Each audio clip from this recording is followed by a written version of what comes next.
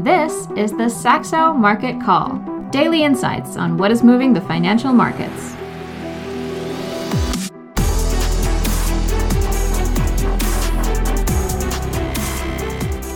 Hello and welcome to the Saxo Market Call. It is Monday, 12th of December, 2022. A huge week ahead with the U.S. CPI up tomorrow, the print for November. We'll get to that shortly. Just briefly, on Friday, we had slightly hotter than expected PPI data, and that spooked the market because U.S. Treasury yields popped back higher, and they popped back higher after breaking down below key levels, 3.5% on the 10-year. I have a chart of that in a moment as well. So market's not liking that, and we're sort of back towards that key pivot, downside pivot in the S&P 500, for example, around 39.50 on the March future, a little bit lower, 39.10-ish if you're on the cash index, and really not noteworthy performance in our various equity theme baskets on Friday. It really is about that CPI print, the FOMC the following day, how much the market is investing, or believing in its own view versus what the Fed is likely to say, and just the risk sentiment in general, as well as we have highlighted, these very short-term options, which really sets up the potential for explosive volatility day to day. And we saw that especially on November 10th with that October CPI print, a bit softer than expected, and that really pumped the market up, as you can see there.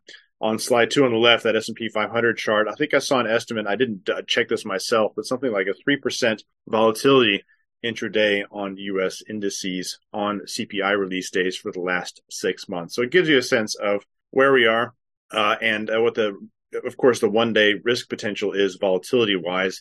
And I saw some headline discussing over $3 trillion in options expiries this week. We do have the big options expiry this week as well. So just rolling to slide 3, a couple of things to note here, especially on the market's forward view of where inflation will be and what it will allow the Fed, especially the Fed, to do, because the Fed has raised rates more than especially somewhere like Europe. And you see the forward 2-year rate in 2 years. So that's the 2-year rate you're seeing there on the left chart, black being Europe and blue being the U.S. And you can see one of the reasons the dollar was able to rally as much as it did, it was because the rates were so much higher. But look at the relative convergence there. So the 2-year rate expected to be, this is not inflation, by the way, this is the policy rate or the yield for government treasuries plus minus for 2 years, only 40 basis points apart or so versus back in the late 2021 timeframe when the European rate was still expected to be around 0, whereas 1.5% for the U.S. So that convergence is part of what has helped the euro dollar back higher, this belief that the Fed is eventually going to have to roll over and start cutting rates probably as soon as Q4 of next year, according to the market. I don't think the Fed will be on that same page, and we'll have to look for the dot plot this week. I put that again on the right there and put 2 red dots saying, will they put the median for the end of next year at 4.75% of 5% or above 5%? If they do the above 5%, that would suggest 75 basis points more of rate hikes after the 50 basis points that's expected and priced for this week. And then finally, in my little too long monologue, Ola, the 3.5% level, so key on the U.S. 10-year, that came into view last week. But with that strong PPI data on Friday, we saw the yield popping back above that key level. You can see the weekly bar there on that little tiny insert from the 10-year rate. And by the way, that lower horizontal line is the 3.25% level, which was the cycle high back in 2018. So that sort of whole zone is really key for the longer term yield outlook. All right, that's the setup for financial markets, and there will be a global impact as U.S. yields and the U.S. dollar are so important around that. But we have here in Europe, we have a bit of sense of urgency, and in some cases at least, and not so in other cases, as you'll show us on slide 5 with this whole power and gas situation. It has been bitterly cold here this week. It has indeed, John, and it looks set to continue this week at least. So with that, we're seeing a surge in demand for power across Europe. That's being hardest felt in the UK, where the wind generation has dropped at the same time to, I think as last I looked was wind generation was down to somewhere around 2%, and on days it's way higher than that. So basically We saw the day ahead, and that's really one that's attracting attention today. Just remember, the day ahead power price is just a ridiculous, volatile number. It can go extremely high, and it can go very low as well. So, but it popped a lot higher yesterday, especially that hour between 5 and 6 p.m. this afternoon. But I just took the day ahead here on slide 5, and it just highlights the predicament that we are facing right now with gas being at these very high prices, with the transition to wind, which is okay when the wind doesn't blow, and that's leaving now us in the situation like we're facing here. But at the same time, the good news is that the gas prices has actually traded lower so far today.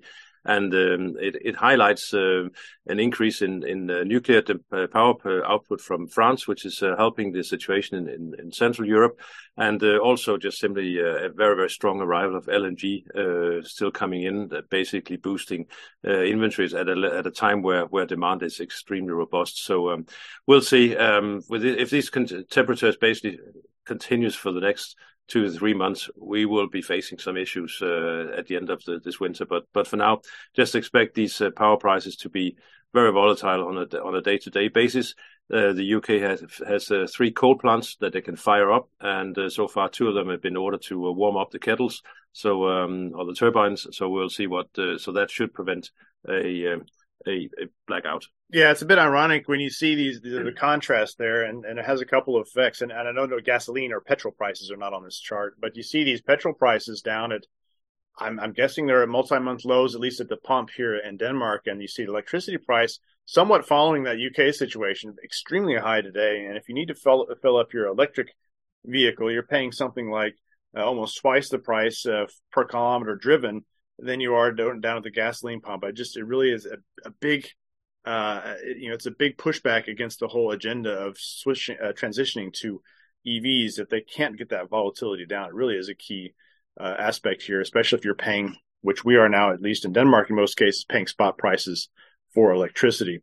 But what about with the oil situation? You don't have a slide here, but we have some headlines talking about, or Russia talking about, or threatening at least to reduce output because of these price caps that the EU is trying to implement. Yeah, it is interesting because, as you say, prices of energy, fossil fuels, has come down quite significantly, and it is the global recession risk that's driving those. And now, actually, even before we talk about Russia, even now the reopening in China is causing some nervousness because of the rapid rise in case counts. So, and that's basically now worrying the market, that instead of the government ordered lockdowns, we now may have a reduction in demand simply because people are home in bed, not feeling well. So the China saga continues.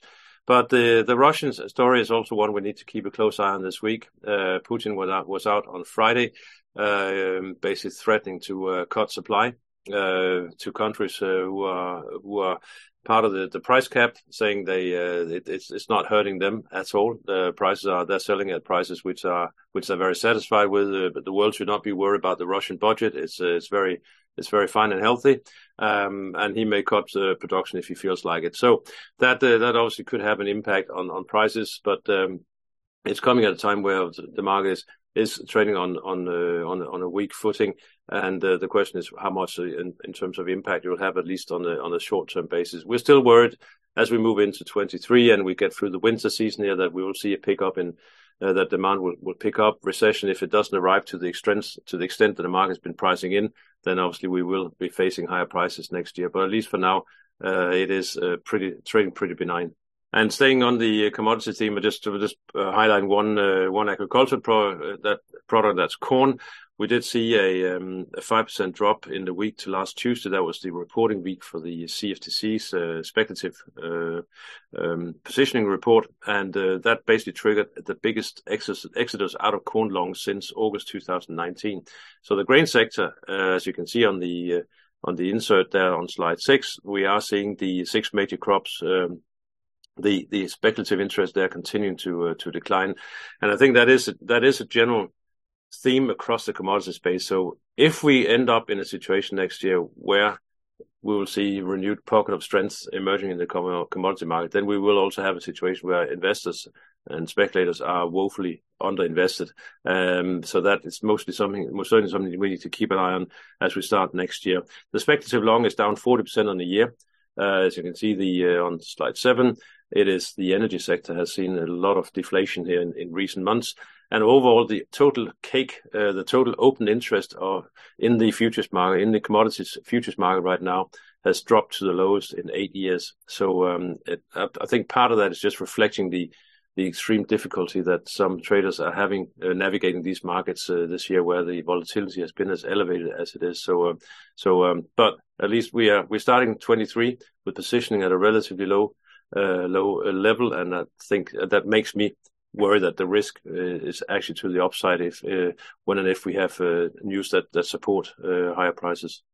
All right, let's rewind just a little bit to the FX charts, and I'm really not much to report because we are going to see the dollar keying off of this key data point tomorrow, as well as the market's interpretation of what the Fed delivers on Wednesday.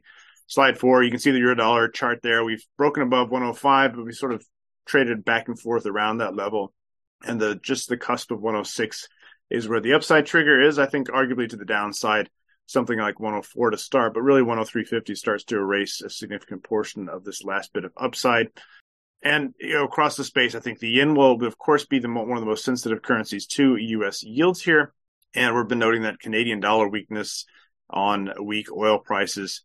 Really just nothing new in the FX space here. So we were getting some more, as you look to the macro calendar at the end of this slide deck, you can see all the different central banks that are meeting here. We could get some interesting relative moves or guidance off of that, but it just feels like the market is not looking for guidance from central banks as a key metric here.